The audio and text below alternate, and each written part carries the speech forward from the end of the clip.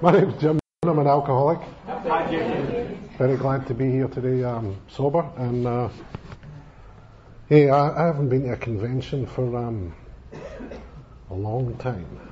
A long time. There's a bit of trivia for you. And they had the World Convention in Seattle in when did I come here? In 1990. And they had this opening ceremony in the Kingdom in Seattle, where they had 50,000 alcoholics in this auditorium, and they had people. They announced the countries, and they had people carrying the banners, the various flags of the countries. And I carried Australia's flag that day. There you go, fame. Yeah, I thought it's me. Yeah, there's a bit of a danger actually giving me a microphone because I like the sound of my voice. How long am I supposed to talk for? 20 minutes? 20 minutes. Half a day? Anyway, the third step, for me probably the important thing about this thing is the business about as we understood them. And I always think that's an important thing to, let's buoy.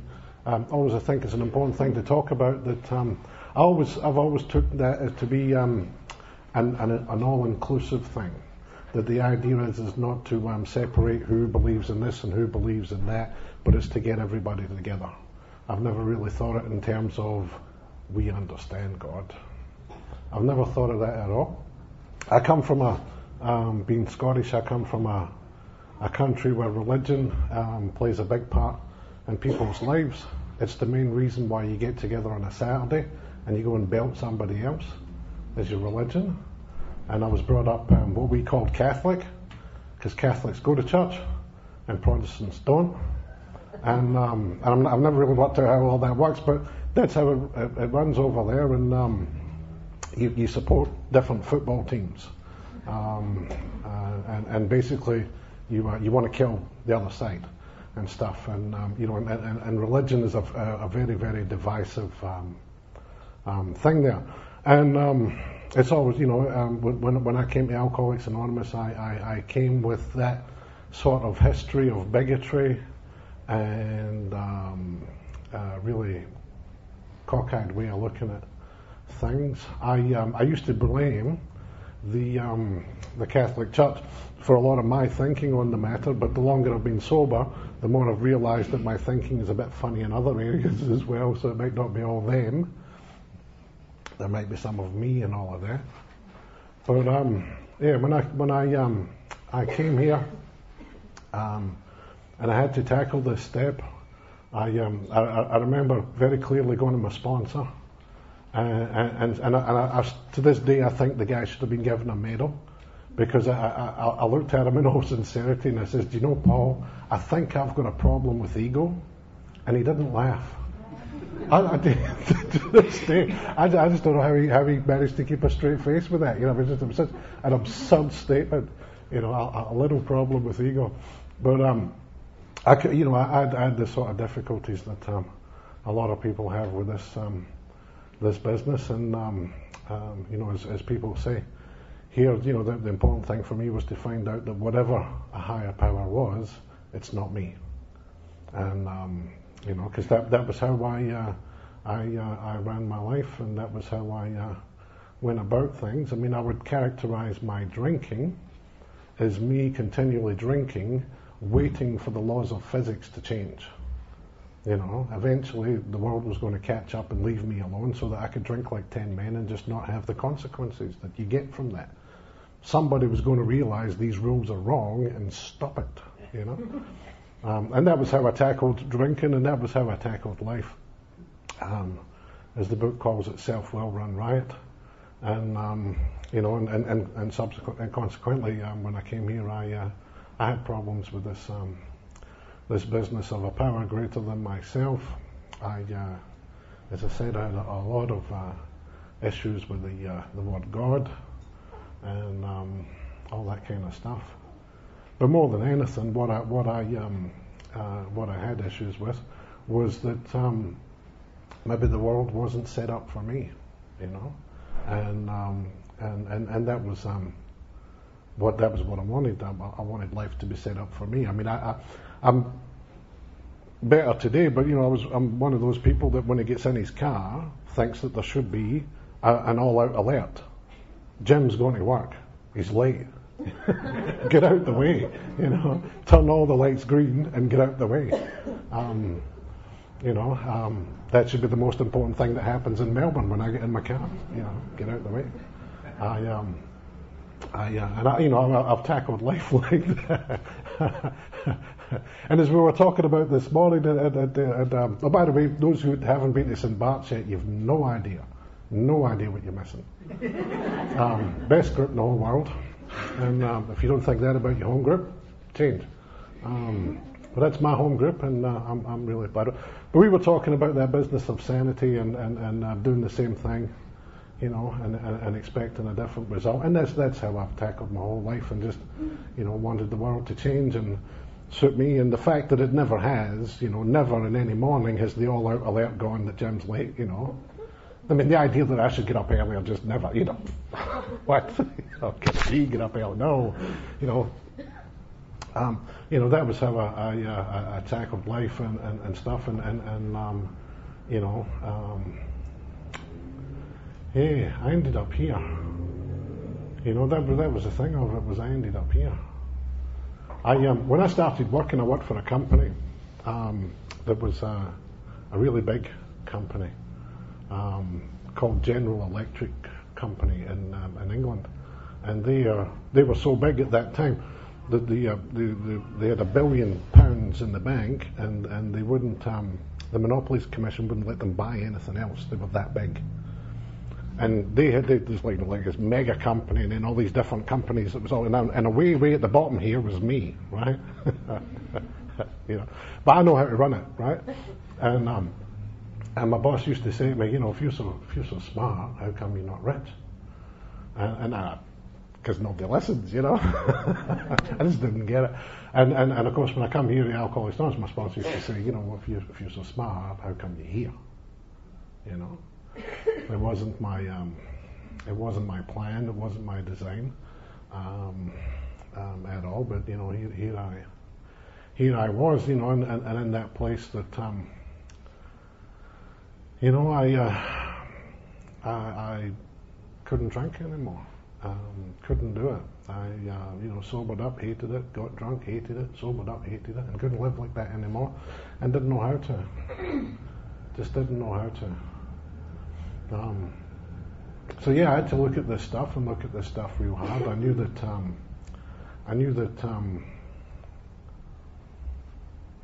Really hard to say what was I. I mean, it's really hard to put myself back in that mindset now. But what I do know is that at that time I couldn't tell you what was the right thing to do. I just knew that I was here. I just knew that it wasn't working. That whatever I tried, however, because I just tried to have a good life, and I tried to do the things that give you all the sex and the money and the power that a man should have, for free. That was all I wanted to try and do, and it just obviously just wasn't working, and I didn't come in here all that good either. I came in here desperate. I came in here sick and tired of being sick and tired and all that kind of stuff. So I really had to have a look at all this stuff. The only God that I could see at that time was kind of like that Catholic God. It's hard to go into, and my ideas over the time have changed, and I think that's really important, because at the time I thought that whatever God you decide you're going to give your will in your life to, that was it. You were stuck with it, which is why I didn't want to do it, because the God I believed in was the God of fire and brimstone, and the God of that you put your hand up and say I'm here, you're going to get lightning,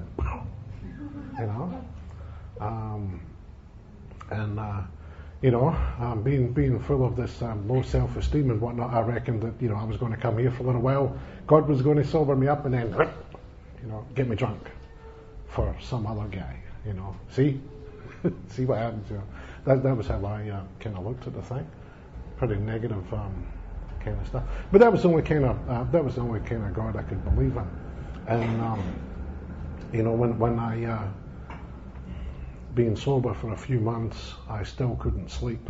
And when I would go home at night, sometimes I could put that light off, and sometimes I couldn't put that light off, and I'd be lying there in that just madness. And that was what I could pray to. I couldn't pray to something that I could make up or something like that, but I could pray to that God of whatever it was.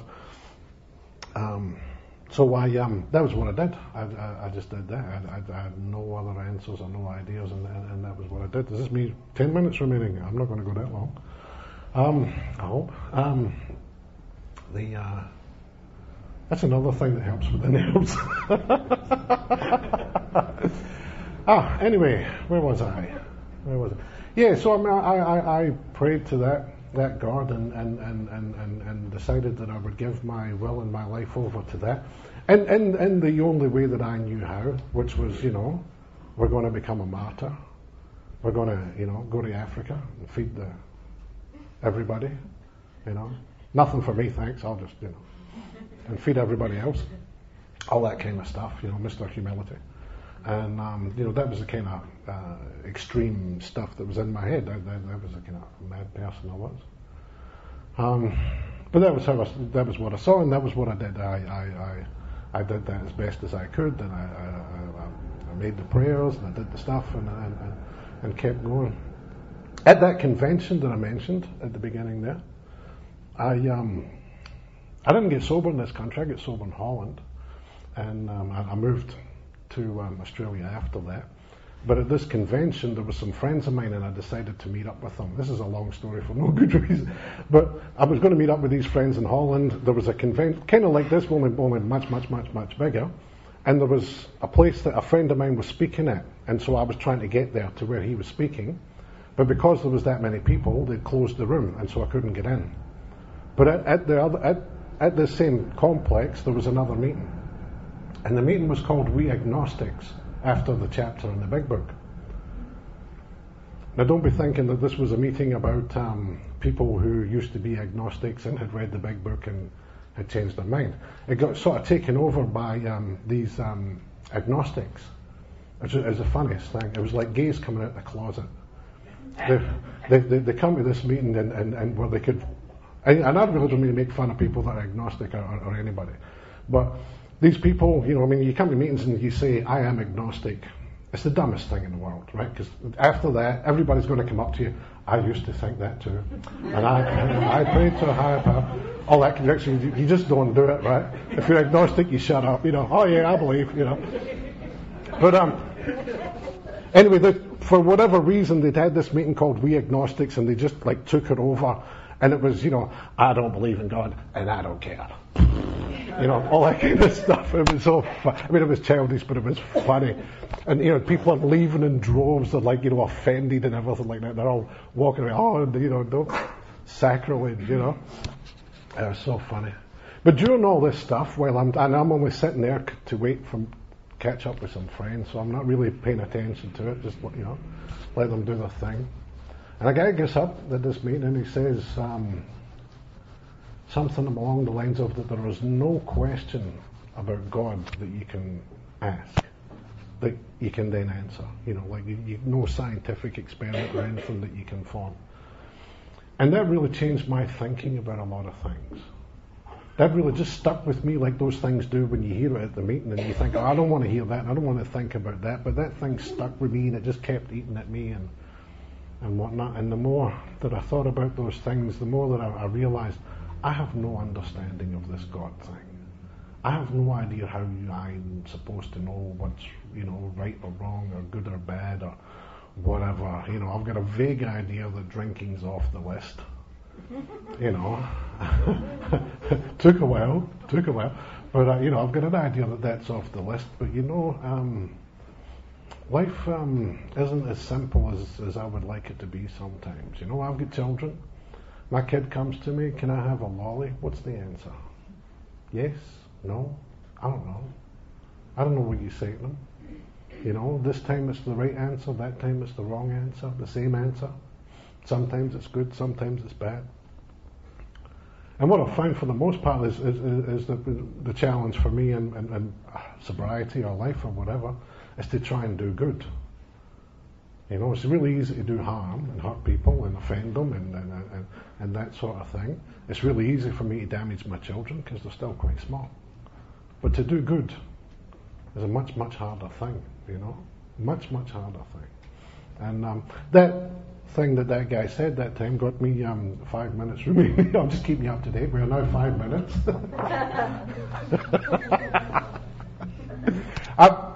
It's funny, we at St. Bart's, we try to get through as many people as we can.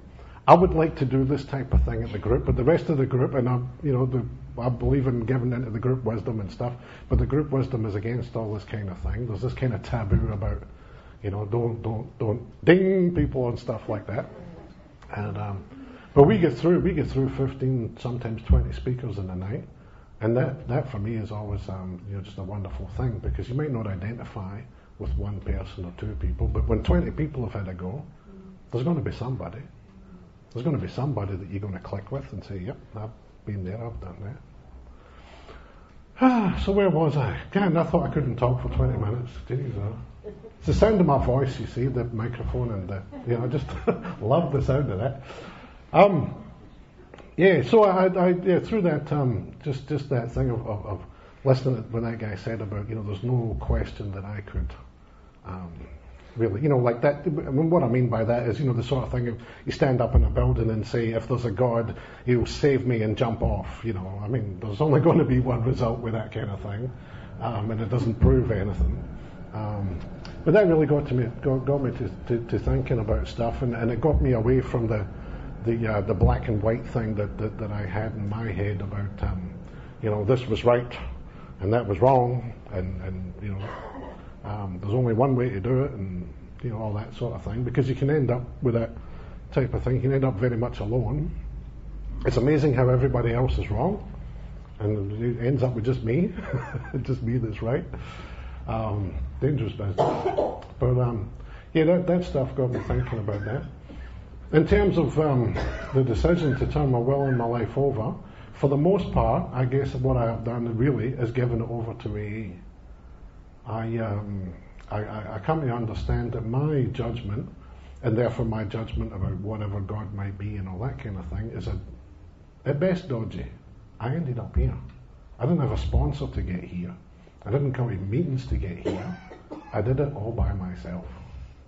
No help, no tuition, all natural product.